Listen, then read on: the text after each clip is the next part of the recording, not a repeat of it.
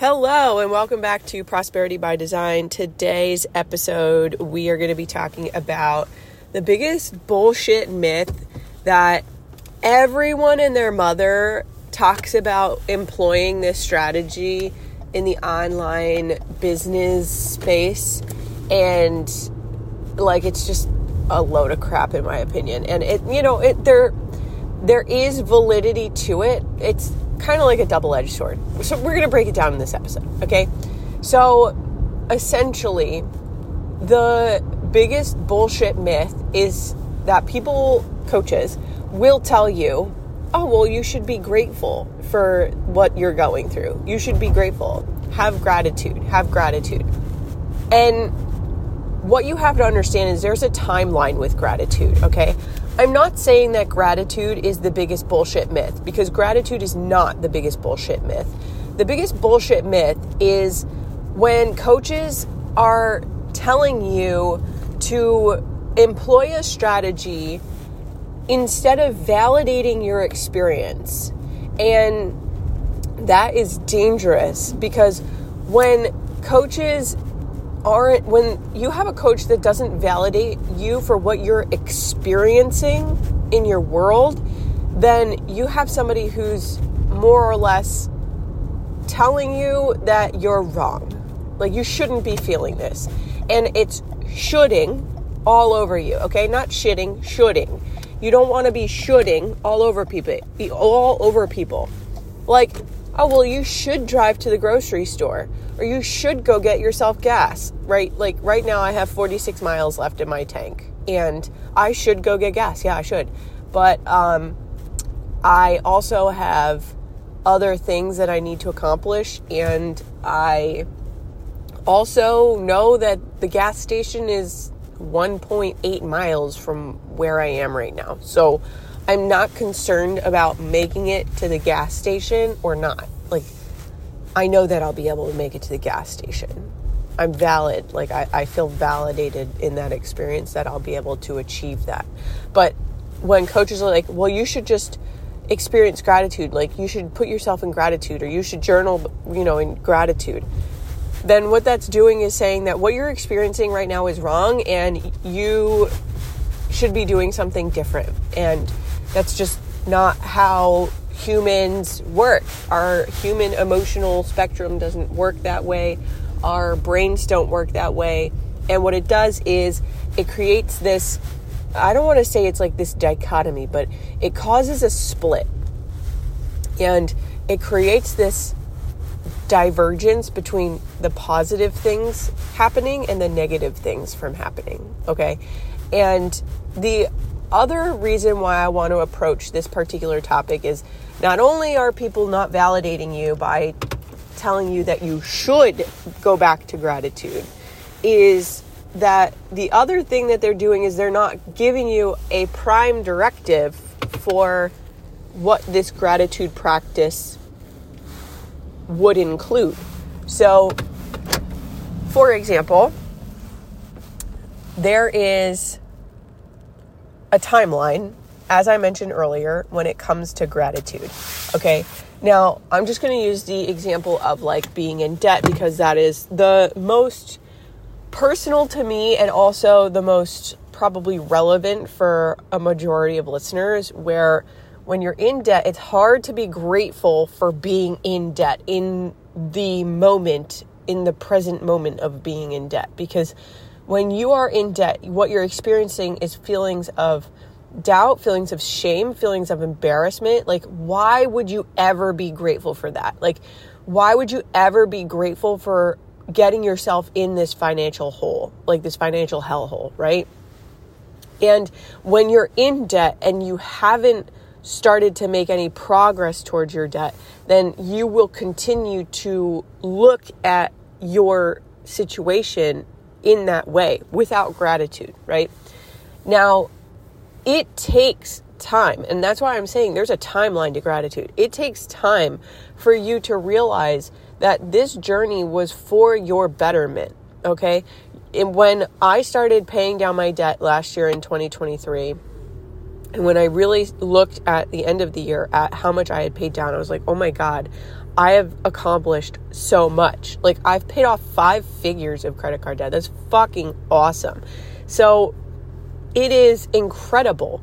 And that is something to be grateful for. But you have to go and accomplish something before you can turn around and say, well, wow, I'm so grateful that I was in debt because look at what I'm capable of doing. Look at what I'm capable of achieving, right? So like there's this timeline where when you're in it, you cannot possibly stand in gratitude because there's nothing for you to attach to it in terms of emotions of experiencing emotional gratitude. However, when you're going through it, it's like you're powering through, you're making the payments, you're following the system. There's this trust and this faith component, right? That you know that what you're doing is going to help you. You know that you're going through this transformation. You know that when you review all of the things at the end of the year, when you look at your numbers, you look at your budgets, you looked at how much debt you paid off, you're going to see something pretty significant change. And what you could do is now you have something to stand on. You have a transformation. You have evidence. You have proof to stand on. And by God, I am so grateful that I went through this debt journey. Like, I'm so grateful that I went through this financial journey because I fucking love money. I love everything about money. I love money mindset. I love accounting. I love debt. I love talking about personal finances. I love talking about debt. I love talking about credit cards. I love this topic so much. And I wouldn't have come to realize that this is my area and this is my passion. This is my authority and my expertise had I not gone through this journey, right? So like I'm coming out of that journey and now I have that experience. I have that $25,547 to stand on for just 2023. And in 2024, this January, I made well over $3,000 of debt payments. So like there is absolutely something to be said about gratitude now after having gone through it, after having made a transformation for myself, after having had progress, because now I could turn around and I could look at that situation. I'm like so fucking grateful. Like had I not done that and had I kept spending money the way that I was spending money to build a business that I wasn't like ready to have yet, then I wouldn't be in this very position right now today, recording this podcast episode, being able to express to you how fucking grateful I am for taking time away from spending and putting that effort and that concentration towards my credit cards and towards my finances and changing my financial future.